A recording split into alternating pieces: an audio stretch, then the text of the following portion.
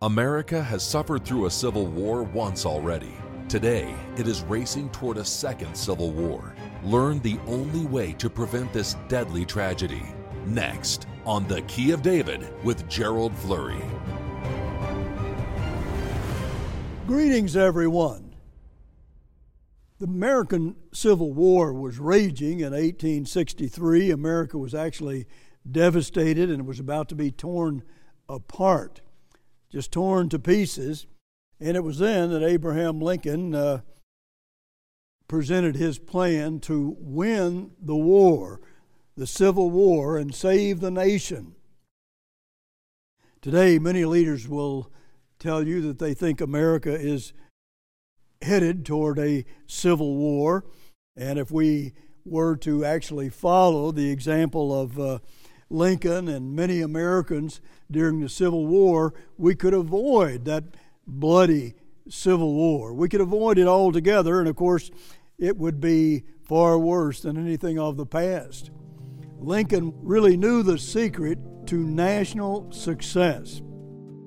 He understood that better than anybody, and his secret saved America, and his formula, if it were to be used again today, would save America from a civil war. It would prevent it from ever happening. Lincoln knew that a divided nation like America at that time could not stand, and he wanted to keep it and make it that great nation that it should have been, and not just little insignificant states here and there. That was not what the Constitution was all about.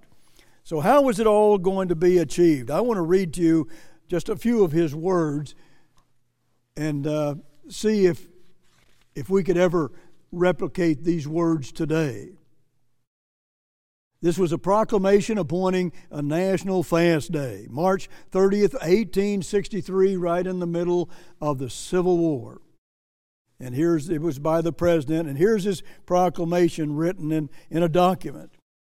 Whereas the Senate of the United States, notice this is involving the Senate and the president at that time. The Senate of the United States, devoutly recognizing the supreme authority of the just government of Almighty God in all the affairs of men and of nations, has by a resolution requested the President to designate and set apart a day for national prayer and humiliation. And whereas it is the duty of nations as well as of men to own their dependence upon the overruling power of God, to confess their sins and transgressions in humble sorrow, yet with assured hope that genuine repentance will lead to mercy and pardon, and to recognize the sublime truth announced in the Holy Scriptures and proven by all history that those nations only are blessed whose God is the Lord. Profound statement. He concludes it by saying, and proven by all history that those nations only are blessed whose God is the Lord. He's talking about the sublime truth, the lofty, noble truth of the Bible. That's what he's talking about. Holy Scriptures. Now, this is all proven by history, and I think that's a much more profound statement than most people realize, but what a proclamation. So I want to talk to you today about how Lincoln won the Civil War.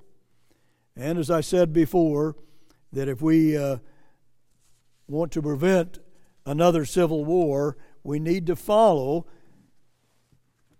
Abraham Lincoln's formula, if I can express it that way. But let me continue to read from that proclamation. We have grown in numbers, wealth, and power as no other nation has ever grown, he continued. But we have forgotten God. Imagine a politician, the leader of the land, telling all of the nation, that we have forgotten God. Now, can you imagine a politician standing up and saying that today? Well, I'll tell you this. Our morals and our spiritual lives today are far worse than they were at the time of Abraham Lincoln. And he declared this a national day of prayer and fasting and called for the people to stop forsaking God. And it saved the nation. Saved it. Another proclamation, he said we need to humble ourselves before Him and pray for His mercy, to pray that we may be spared further punishment, though most justly deserved. He said that in another statement, but it ties right in with this. But notice this statement I made there. He said we need to do this because will spare us further punishment. What is he talking about? Punishment from whom? Punishment from God. God was actually punishing the American people at that time. And look at all the problems we're going through today. Shouldn't we ask the question, well, is God punishing us today? Is He punishing us? I think we ought to ask that question, and I think it's a resounding yes. We need to understand that. Where are we morally today? That's what Lincoln was dealing with. And they were right in the middle of the Civil War. But notice in 2 Chronicles 7 and verse 14. This really is the verse I think that Lincoln was referring to. If my people, which are called by my name, shall humble themselves and pray and seek my face and turn from their wicked ways, then will I hear from heaven and will forgive their sin and will heal their land. Now, that is an absolute, total, ironclad promise from God. If we will humble ourselves and really seek God and turn from our wicked ways, then God of heaven will forgive our sin and heal our land. Does this land need to be healed? Oh, I think it does. I think it does, and I think this is the very verse that Lincoln had in mind when in his proclamation. But do you realize what this powerful verse actually says? That there is a way to heal this land. Heal it. And it was healed. The fruits are there to prove that what Abraham Lincoln did worked. God heard, and God saved the nation. Didn't let it become a group of little states that would be of no power or significance whatsoever in the world. Do you think really that the people of America, and this also includes Britain, because they are the two birthright nations, but do you think they will heed this message as they did in 1863? We lead the world in broken marriages and families, and those are God-plain relationships. The marriage is a type of our marriage to Jesus Christ. The family is a type of the family of God that we're going to be born into. And those that marry Jesus Christ are going to be able to sit on His throne because they're called out before this terrible crisis that's coming on the world. They're called out before Jesus Christ returns, and they're going to share that throne with Jesus Christ. They are the first fruits. But look at the problems and sins that we have in this world. We lead the world in pornography, producing pornography, and multiple billions of dollars profit are made through pornography from this country that has forsaken God, would you say? What do you think God would think of that? And these broken marriages and broken families and upside-down families. I'll tell you, we are farther away from God than the people in fighting the Civil War in 1863 at that particular time.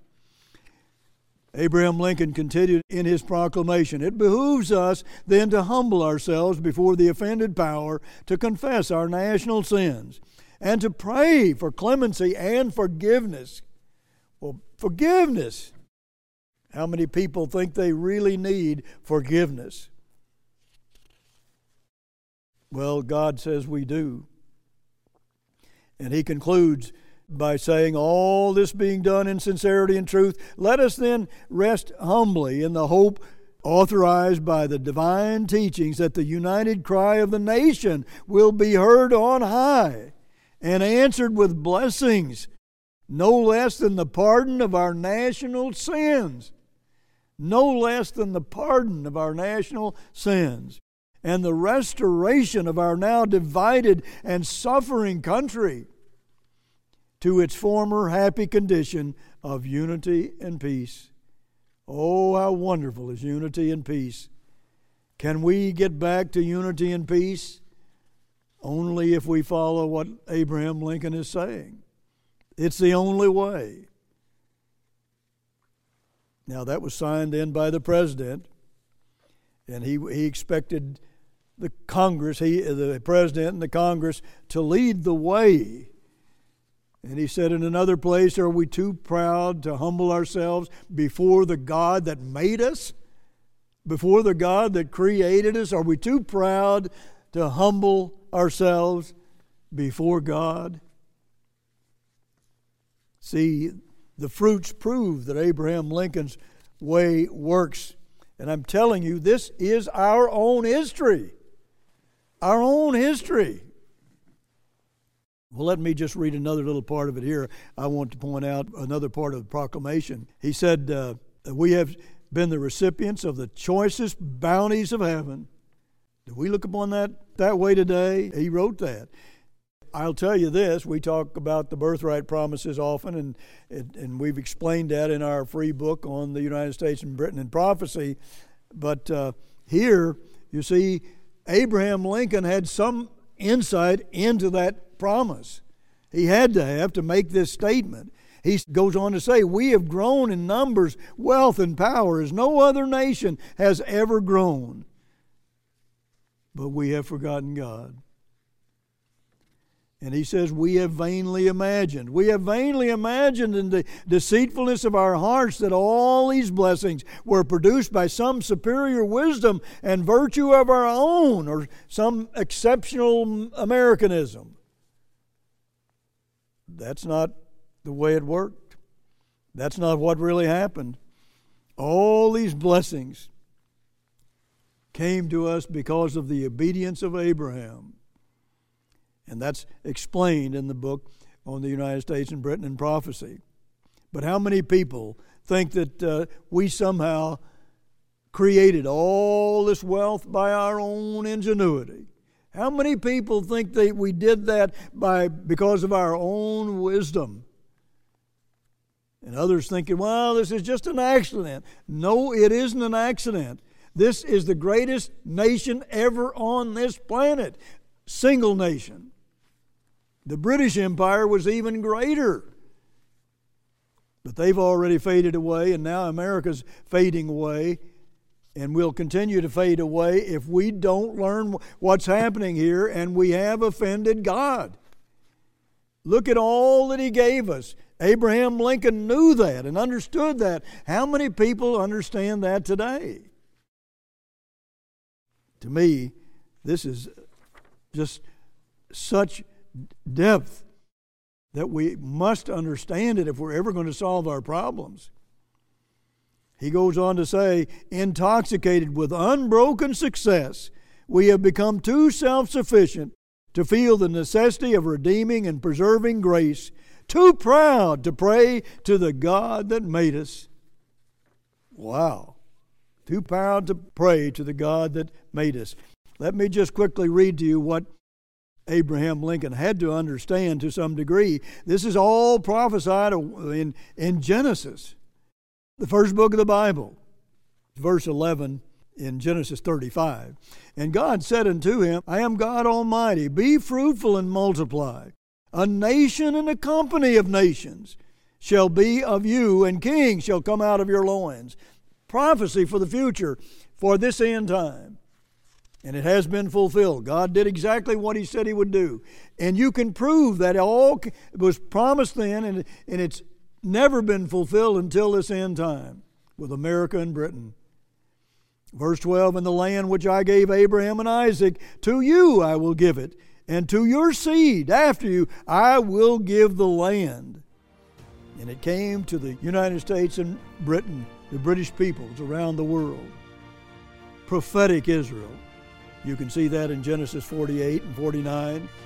That's two nations prophetically that God is talking about in this end time. God talks about the many nations which became one great nation, and so there's a lot going on here. The Moffat calls it a group of nations. That birthright means any right acquired by birth. Just by being born, we were prophesied to receive the blessings that we've received in America. And is God now taking them away because, well, He's fulfilled His word. He's done what He said, but have we forsaken God? Oh, I have to tell you, that's a resounding yes in my mind and in the mind of this God that's talking to us. Abraham Lincoln understood some of this. And I'm telling you, we have to realize we have problems. And he was really telling everybody to repent. Everybody. Here's an end-time prophecy in Ezekiel 13 in verse 1. And it's an end-time book. We prove that in our booklet on Ezekiel. And the word of the Eternal came unto me, saying, Son of man, prophesy against the prophets of Israel that prophesy, and say you unto them that prophesy out of their own hearts, hear you the word of the Lord. How many prophets, how many ministers prophesy, but it's only out of their heart. It's not out of the Word of God. This is out of the Word of God. These are not my words. You're cursed if you follow a man, any man, and that certainly includes me. And then he goes on in verse 3 and talks about the foolish prophets and how they have seduced God's people and built up a spiritual wall, and he sends a little stormy wind, which he's talking about the wall is spiritual and the stormy wind is spiritual. In other words, it's a stormy wind coming just before the great storm that we could prevent if we'd heed God's message. God always warns His people. He always warns Israel. And He's talking to us here spiritually, but when it comes to the punishment, it's going to be very physical. And yet, through that punishment, God says in verse 14, you shall know that I am the Eternal. Even in spite of their going on and sinning, but in that great tribulation, they see that great multitude of millions of people see what they have done and repent and get to know God. Get to know God if they are allowed to live, and they certainly many of them are. But when it talks about that stormy wind, it actually means to break through to anyone. That's Gesenius Hebrew and Chaldee lexicon. And it's something that's going to really make people see that they have ministers that are teaching them error, teaching them out of their own hearts. It's not out of the very living Word of God. That's what Ezekiel was concerned about. These are not my words. These are God's inspired words. And it's a warning.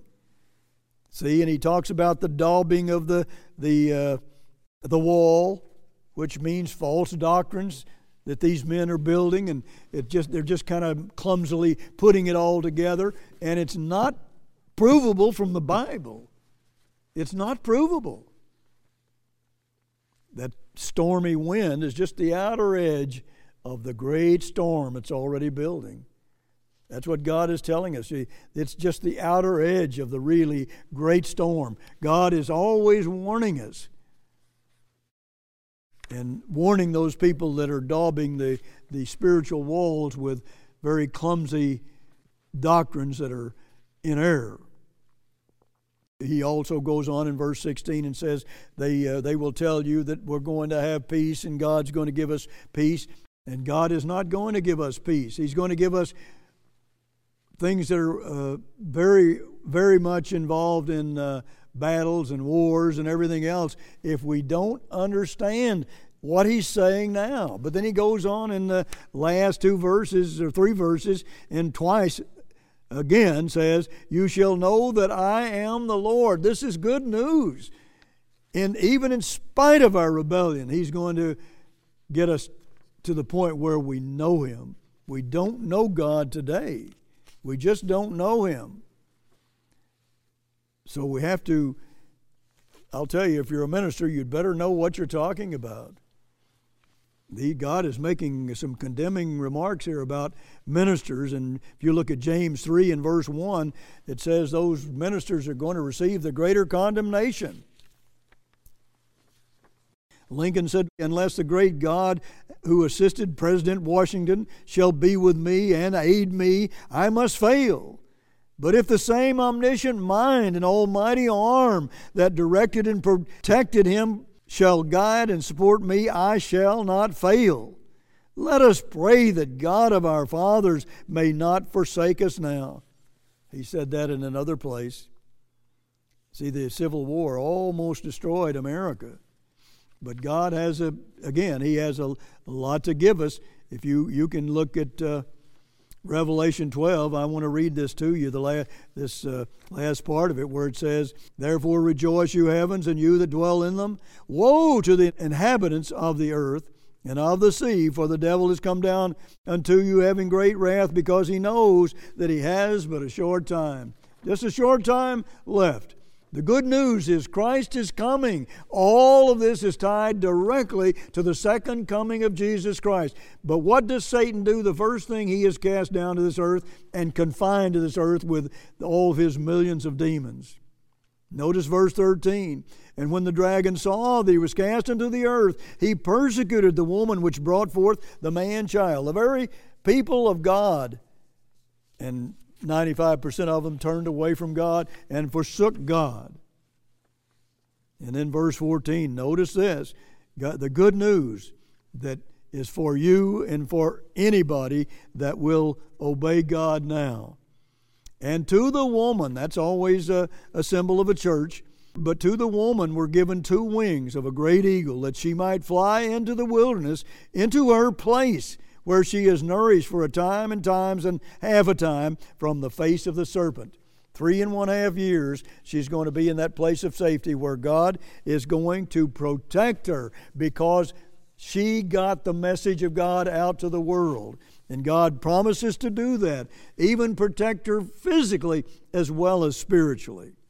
Now that is truly a great miracle. Well, I have an article also I want to give to you, a warning to America from our greatest past presidents, and that was from the Philadelphia Trumpet, July 2018. And that's a reprint article that is really powerful and explains what I'm talking to you about today in more detail, and it gives us tremendous insight into what Lincoln was talking about and what our forefathers talked about. And we also will give you a booklet on the crisis in character, a booklet that will explain to you why we're having all these problems today. How are we going to build character? Well, God tells us that very explicitly, and we need to learn it very quickly. Until next week, this is Gerald Flurry. Goodbye, friends. America has suffered through a civil war once already. Today, it is racing toward a second civil war. Learn the only way to prevent this deadly tragedy. To America's founding fathers, character meant everything to the success of the nation and its leadership. Where did they get that idea? What does it mean to have strayed from that ideal today? Request Gerald Flurry's free booklet, Character in Crisis, to prove the nation-saving importance of private morality. This topic is up for serious debate today, but it shouldn't be. America has a chance to avoid a second civil war, but only if individuals, families, congregations, and communities turn to God. Also request Gerald Flurry's free booklet, Repentance Toward God. Are you ready to learn the difference between worldly sorrow and godly repentance? There is a huge gap between the common perception of repentance and actual repentance. Real repentance is no casual confession to God. It's a commitment to change your entire way of life for the better. Learn how to truly repent. Examine biblical examples of repentance so you can follow these heroes to everlasting success. You will also receive a copy of our free reprint article, A Warning to America from Our Greatest Past Presidents. In times of crisis, strong American presidents like George Washington and Abraham Lincoln knew exactly what to do: pray. They searched their lives and their nation for any reason why God might be punishing them. Instead of blaming God in hard times, they took personal responsibility for the sins of the nation and relied on Him for deliverance. America today desperately needs hope and unity like it once enjoyed. Learn how God will give these blessings and so much more back to America very soon. All our literature is available free of charge at no cost or obligation to you. Request Character in Crisis, Repentance Toward God, and A Warning to America from Our Greatest Past Presidents. Order now. For the free literature, call toll-free 1-800-339-7629.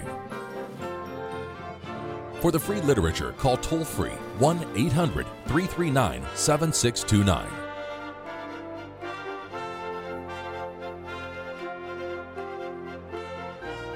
All our literature is available free of charge at no cost or obligation to you. Request Character in Crisis, Repentance Toward God, and A Warning to America from Our Greatest Past Presidents. Order now. For the free literature, call toll-free 1-800-339-7629.